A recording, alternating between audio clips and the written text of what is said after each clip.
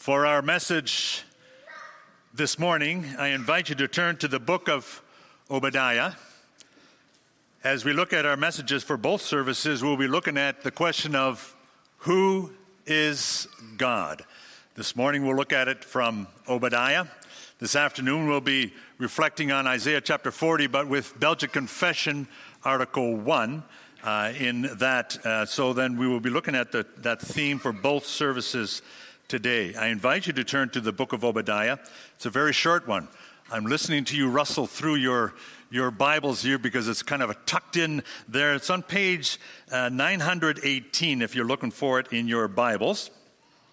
For those who are listening on live stream, you'll find it on the screen as we go through the reading of the entire prophecy of Obadiah. Fear not, it's 22 verses long. Obadiah. The vision of Obadiah. Thus says the Lord God concerning Edom. We have heard a report from the Lord, and a messenger has been sent among the nations. Rise up, let us rise against her for battle. Behold, I will make you small among the nations, and you shall be utterly despised. The pride of your heart has deceived you. You who live in the clefts of the rock, in your lofty dwelling, who say in your heart, who will bring me down to the ground? Though you soar aloft like the eagle, though your nest is set among the stars, from there I will bring you down, declares the Lord. If thieves came to you, if plunderers came by night, how you have been destroyed. Would they not steal only enough for themselves? If grape gatherers came to you, would they not leave gleanings? How Esau has been pillaged, his treasures sought out. All your allies have driven you to your border. Those at peace with you have deceived you. They have prevailed against you. Those who eat your bread have set a trap beneath you. You have no understanding. Will I not on that day, declares the Lord, destroy the wise men out of Edom, and understanding out of Mount Esau? And your mighty men shall be dismayed, O Teman, so that every man from the Mount Esau will be cut off by slaughter. Because of the violence done to your brother Jacob, shame shall cover you, and you shall be cut off forever. On the day that you stood aloof, on the day that strangers carried off his wealth, the foreigners entered his gates and cast lots for Jerusalem.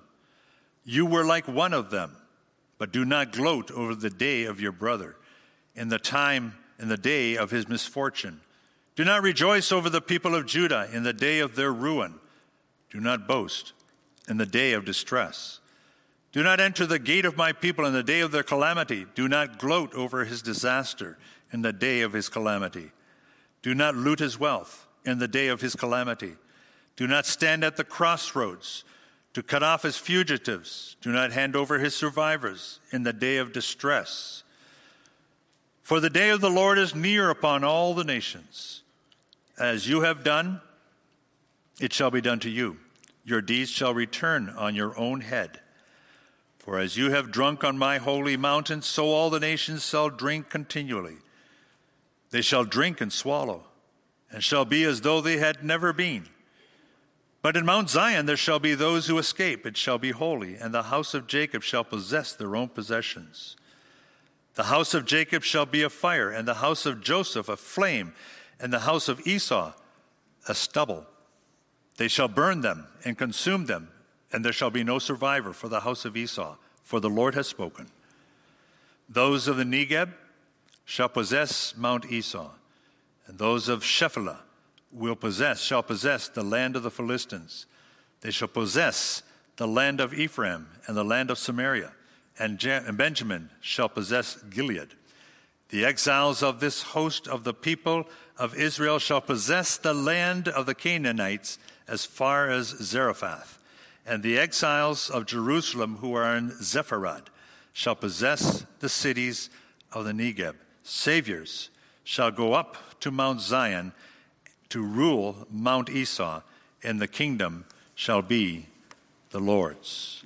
May God add a blessing to the reading of his holy word.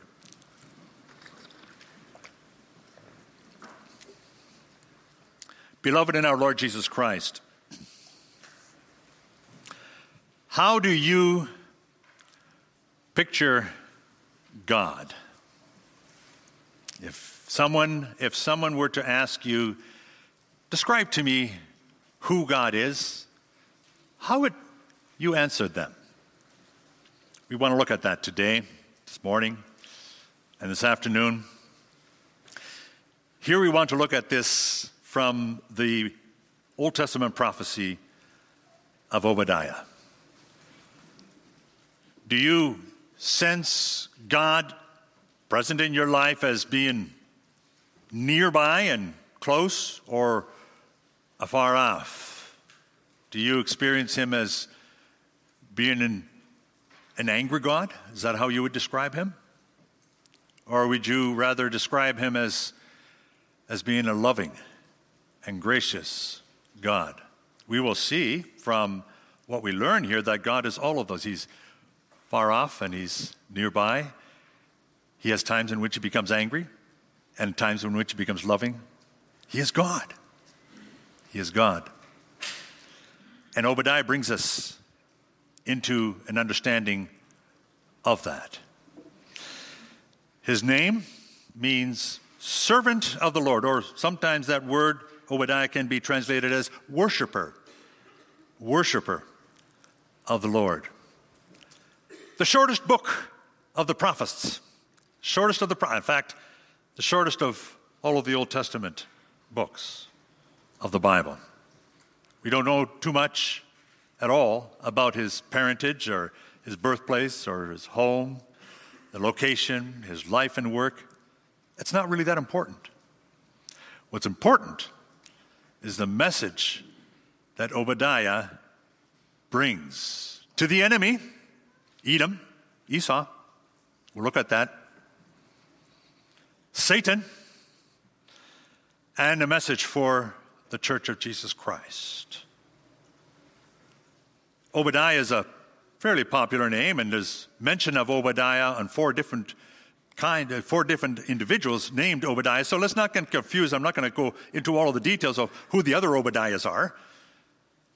This is Obadiah the prophet. The timing of the writing of his prophecy is in dispute amongst the scholars. I don't consider, in spite of myself being a doctor in theology, I still struggle with the dating of the book of Obadiah. But I look at the last verses of the prophecy, and it talks about the extension of the people of Israel going into Canaan. So I would judge it to be early, probably around about 950.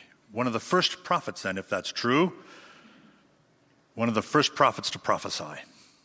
Here we have an introduction, you might say, to the prophets, the minor prophets and the major prophets. The purpose of the book, the prophecy, is to warn Edom, and in so doing, to warn the enemy. And secondly, it is to encourage the Church of Jesus Christ and to have a reflection of the church victorious in the face of evil, under the pressures of Satan, the victory of Jesus Christ. This prophecy points ahead to the coming of Jesus Christ, that first coming not only, but the final overthrow of Satan after the second coming of Jesus Christ. That's the big picture that we have here. In the first 14 verses, he addresses the enemy, specifically Edom. Who is Edom? Well, in Genesis chapter 36, we have a listing of all of the descendants of Esau. Verse 1 says, "These are the sons of Esau." That is, and then in brackets, that is Edom.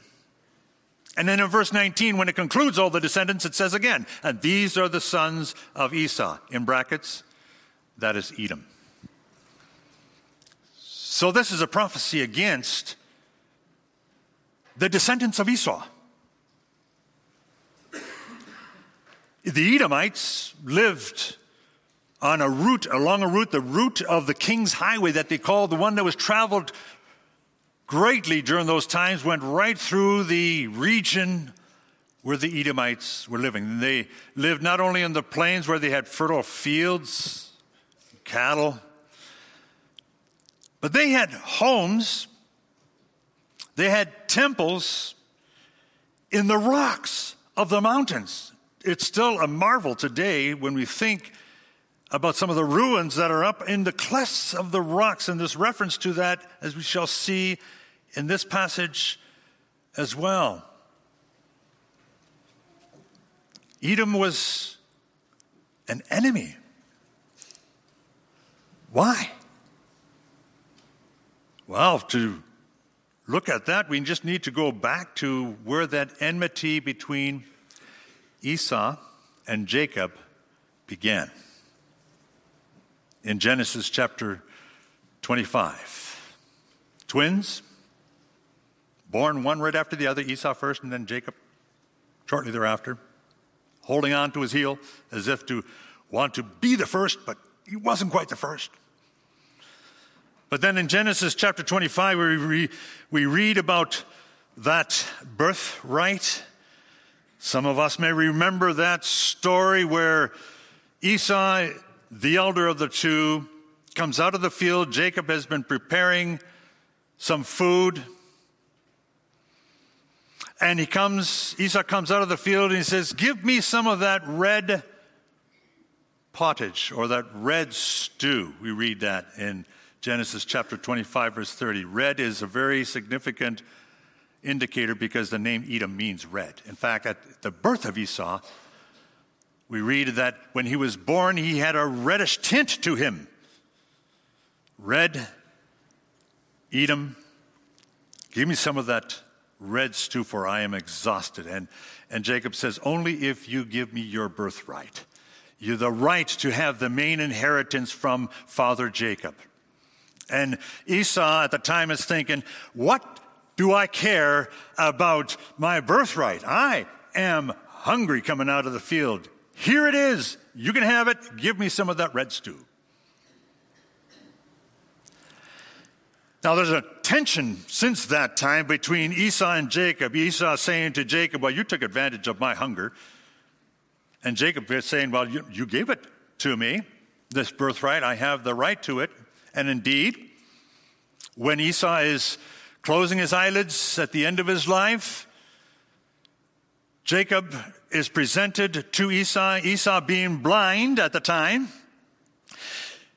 Jacob is presented, and his mother puts on some hairy clothing over him because Esau was a hairy man, and Jacob spoke like Esau and said, give me the birthright, father. And Jacob gives him the first blessing of the inheritance. Esau is not happy. And Jacob had to run away from home because of that. The interesting thing is that we do hear later on and read later on is that there was a resolution that takes place. We read about that in Genesis chapter 32. You can leaf through your Bibles from verses 24 to 33 there. That issue is resolved between Jacob and Esau when they finally meet and resolve that issue. But the descendants of Esau, the Edomites, will not forget what took place. They got second place of the inheritance. Should never have happened. Never mind what Father Esau did or said or the deal that he made. Should never have happened. And that enmity continued after that. So when Israel is on their way to Canaan, they had to, as they were going to be overtaken the promised land, they had to go through Edom in order to get to Canaan. And the people of Israel said to the Edomites, we'll go through here. We will stay on the highway. Whatever we take for food, we will pay for you, and we will let you do this. But the Edomites said, you are not going to use this highway. They did anyways, and there was conflict along the way.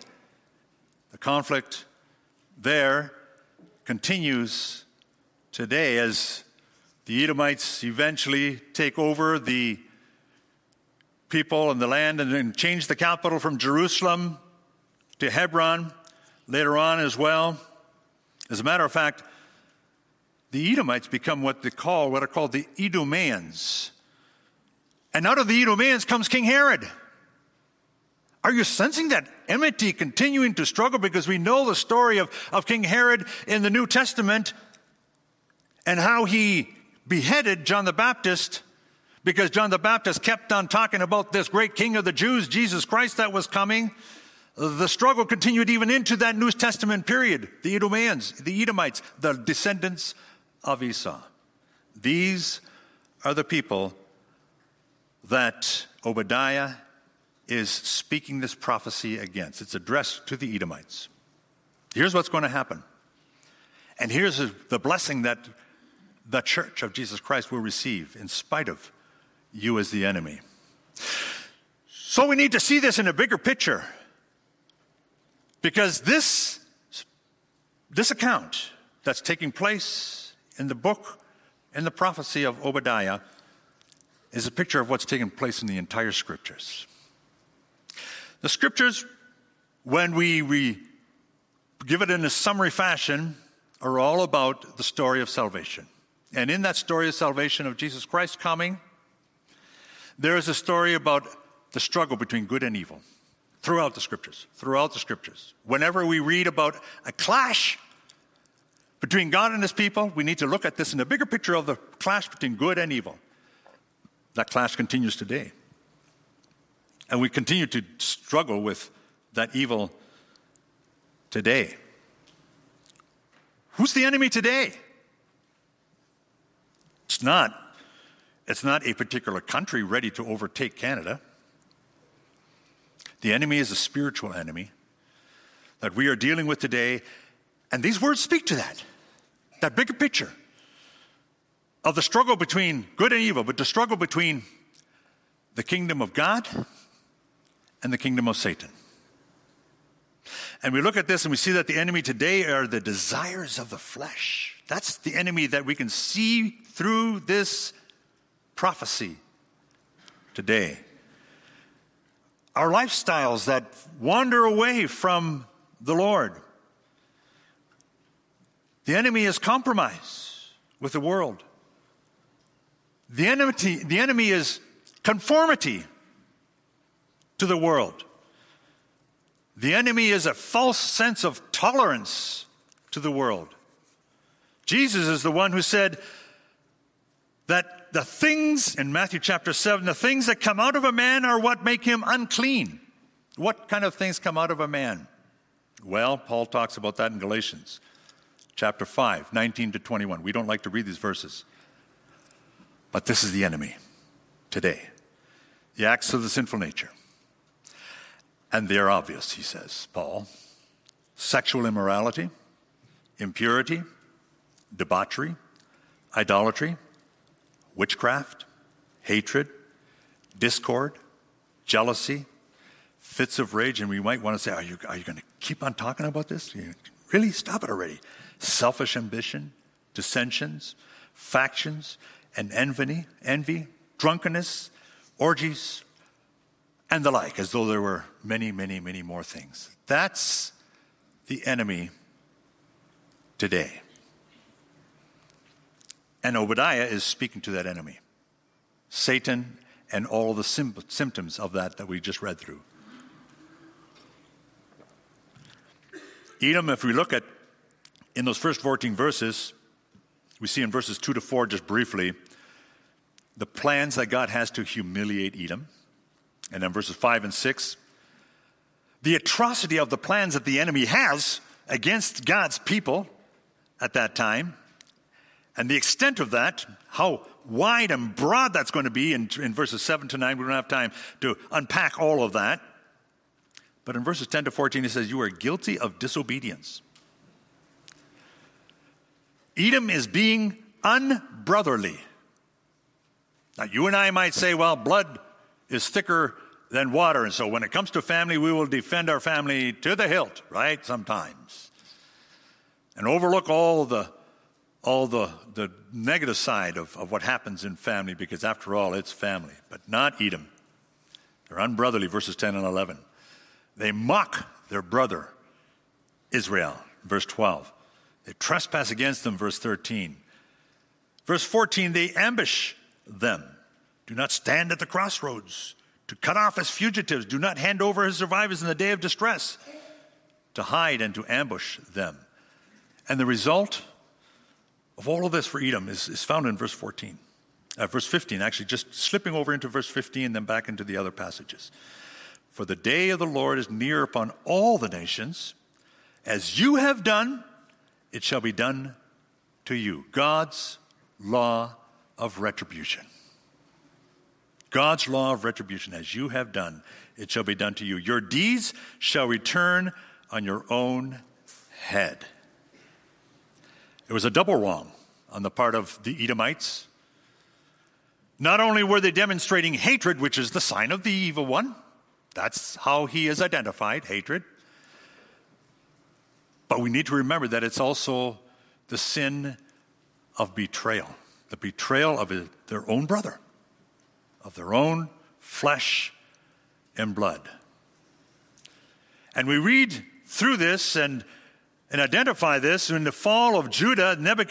When Judah finally falls from Babylon in 586, right around about that time, Edom joins in to help them with the destruction of Israel at that time. That's how bad all of this is. With Herod being a part of the Edomians, the Edomites, the descendants of Esau, they took over Judah. And then what we read and look for in the New Testament about the Edomians and the Edomites and the descendants of Esau is very little, because in 70 AD, when Jerusalem falls, we hear no more about the Edomites and Esau. Some of the destruction, some of the punishment that is talked about already takes place at that time. Ironically, when we look at this, Edom is gathering his forces to go against Israel, and the nations around are watching. But in the end, it's the nations around that are gathering together to strike against Edom. In spite of the fact that they were in the rocks and fortresses, God is sovereignly in control. No hiding in the rocks and fortresses can stop God from following through on his plan for the salvation and for the coming of Jesus Christ through his people Israel. Nothing can stop that train from moving along through the scriptures, because God is in control. He's the engineer of that train, and it's not going to stop. It's going to continue on as we go through the scriptures. We read this, and then we begin to get a sense for what this is all about. And this is not the only place in the Old Testament where there is prophecy against Edom, a prophecy of destruction and punishment against the enemy. I have a listing here of readings in the Old Testament, excuse me, from Jeremiah chapter 49, from Lamentations chapter 4, from Ezekiel chapter 25 and chapter 35, Joel chapter 3, Amos chapter 9, Malachi chapter 1. 7 more examples, in addition to the prophecy of Obadiah. God is reminding his people time and time again that he will punish evil. Why? Because he's the sovereign one. He's on the throne. Struggle? Yes. Challenge? Yes, as we live it today. But in the end, God will reign victorious.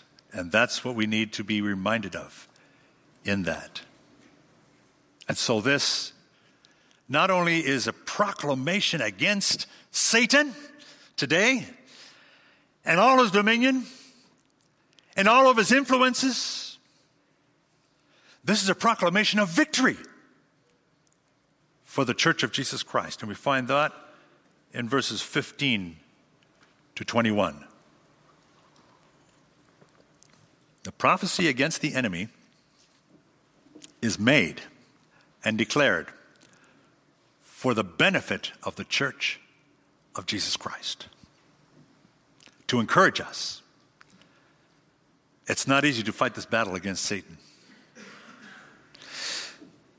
That story going through the scriptures of the battle between good and evil, between God and Satan, coming out at different places throughout the Scriptures, doesn't close at the close of the Scriptures. That struggle, that battle, that challenge continues today. We are in the heart and in the heat of that battle today. Who is God? What is your picture of God? Obviously, he is a God who becomes angry at the enemy and metes out his punishment. He is a God of justice. Now, when you and I think about justice, we tend to think of justice as being only a punishment. God is a God of discipline, and that goes both ways. Punishing the evil, injustice, and rewarding the good,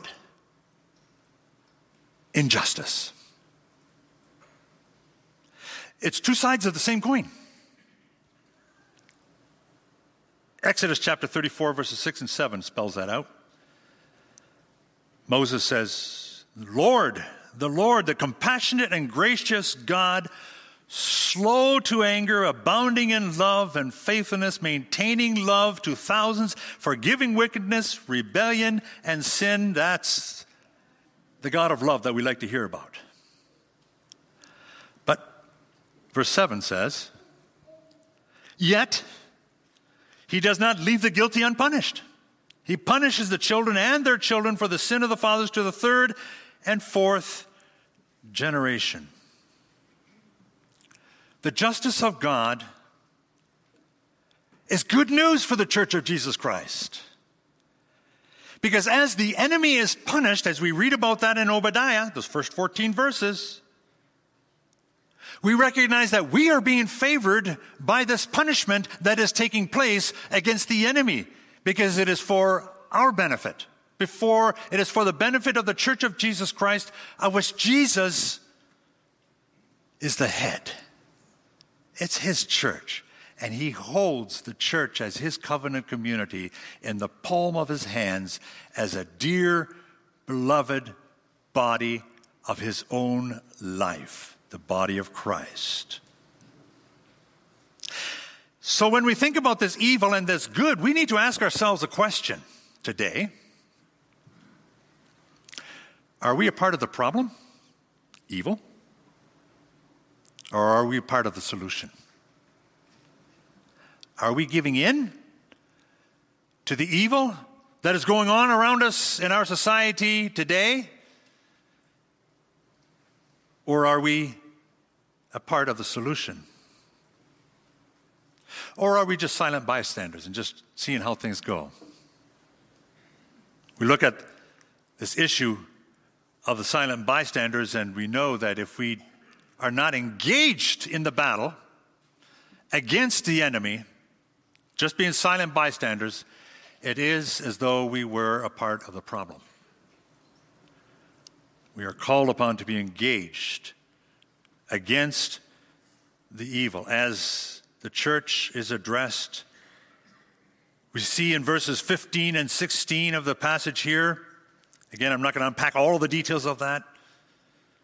I do a whole conference, 8 hours, on the book of Obadiah. I'll spare you that in my ministry. But in verse 15 and 16, we have the good news for the Church of Jesus Christ in that there's vengeance on the enemy. Verses 17 and 18, that there's a restoration of God's people. Verses 19 and 20, the exiles are returned to their rightful land of inheritance. That is a part of that. To the south, Edom. To the west, Philistia. To the north, Ephraim, Samaria. To the east, Gilead. That's the picture that we are seeing here. There is a picture here of God's people, rather than being fugitives, they are being delivered from the hand of the enemy. Every subtle move of the enemy is known by God. Listen to what we see in verse 6. How Esau has been pillaged, his treasures sought out. This is a reminder that God is going into the crags of the rocks and searching out the enemy. Every detail is there because God is a God of details. But you say, we are experiencing so much evil today, too. Yes. God permits evil to happen, not the author of it, but he permits it, gives Satan some leash.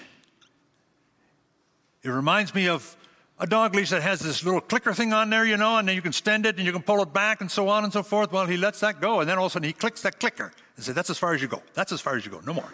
No more. Because God has got his hand on the control. Let's be reminded of that in our lives. We see this and we ask ourselves, so who really is the victor here? Is the victor in this verses 15 to 21,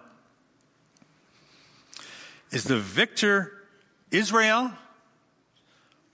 Or do we rather then see this, as I've suggested, in a bigger picture, that the victor is Israel, the Church of Jesus Christ, then, and the Church of Jesus Christ, a picture of the Church of Jesus Christ today? We are the ones who graciously receive the benefits of God's punishment over evil in our own lives today.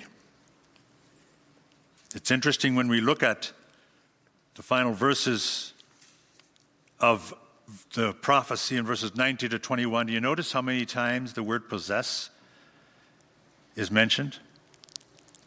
Those of the Negeb shall possess Mount Esau. Those of the Shephelah shall possess the land of the Philistines. They shall possess the land of Ephraim. That's the land of Samaria. The Benjamins shall possess Gilead. The exiles of this host of the people of Israel shall possess the land of the Canaanites. And the exiles of Jerusalem shall possess the cities of Negeb. That word possess is a very difficult one, really, to translate from the Hebrew, because it's not just that they're attacking and taking over. No, not just occupying. Some translations use the word occupy, and actually they will sometimes interchange possess with occupy in some of the translations. This is a promise of the inheritance of God's people once again being restored to his people. That's the sense of the possession. We don't have a word for that in the English language. But it means that God's people will once again possess that which is due to them from before the creation of the world in perfection.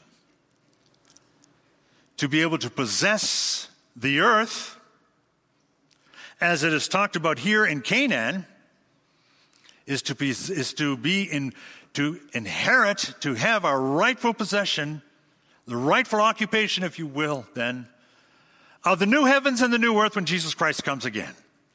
That's the final picture of what we see happening.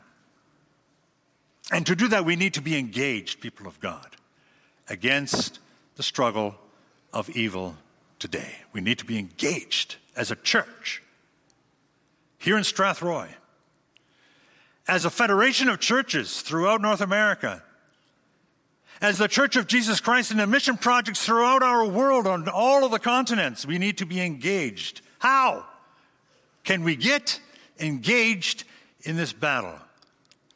Through the work of evangelism, presenting the gospel one to one to one to one to the other, to proclaim who Jesus Christ is. Through the work of evangelism in the witness of our own lives and being a living witness and talking to others about the reason why we have the hope that is within us and the reason why we do things the way we do things, being willing to show yourself as a living testimony and witness. That's a part of combating the evil that's in our world today. Knowing the Scriptures, becoming equipped, reading the Scriptures daily, studying them daily in services of worship, in Bible studies, in Kingdom Seekers, in cadets, in Sunday school, and all the ministries of our church, In your own home, in your devotional life, get to know the Scriptures. Knowledge of the Scriptures is a tremendous tool against the evil in our world today. Getting involved in community things that are going on. Getting involved in politics. Becoming a partner in being an elected official in government. On the municipal level as a town councilor or as a member of provincial parliament or as a member of parliament. And engaging in helping those who are followers of Jesus Christ and being able to take on some of these positions so that they can have an influence in that. That's a part of engaging against the enemy that is out there today. And God's call to us is to be engaged in this battle against the enemy. Let me conclude with a reading from Psalm 11. Let God speak the last words. And I'm not going to make any more commentary, but just to read that psalm. Listen. In the Lord I take refuge. How can you say to my soul, flee like a bird to the mountain? For behold, the wicked bend the bow. They have fitted their arrow to the string to shoot in the dark at the upright in heart. If the foundations are destroyed, what can the righteous do? Listen up. The Lord is in his holy temple. The Lord's throne is in heaven. His eyes see, his eyelids test the children of man. The Lord tests the righteous, but his soul hates the wicked and the one who loves violence. Let him rain coals on the wicked. Fire and sulfur and a scorching wind shall be the portion of their cup. Verse 7, final verse. For the Lord is righteous. He loves righteous deeds, and the upright shall behold his face. Amen. Father, we sometimes tire of the battle that we are engaged in because there's so much evil in our world today. Thank you, Father, for the promise that we have, the encouragement that we have that you are on the throne. And we take our marching orders from you, the King of Kings and the Lord of Lords. Give us courage to fight this battle against evil that we have seen in the prophecy of Obadiah today. Thank you, Father, that you are a mighty fortress in our lives. In Jesus' name we pray.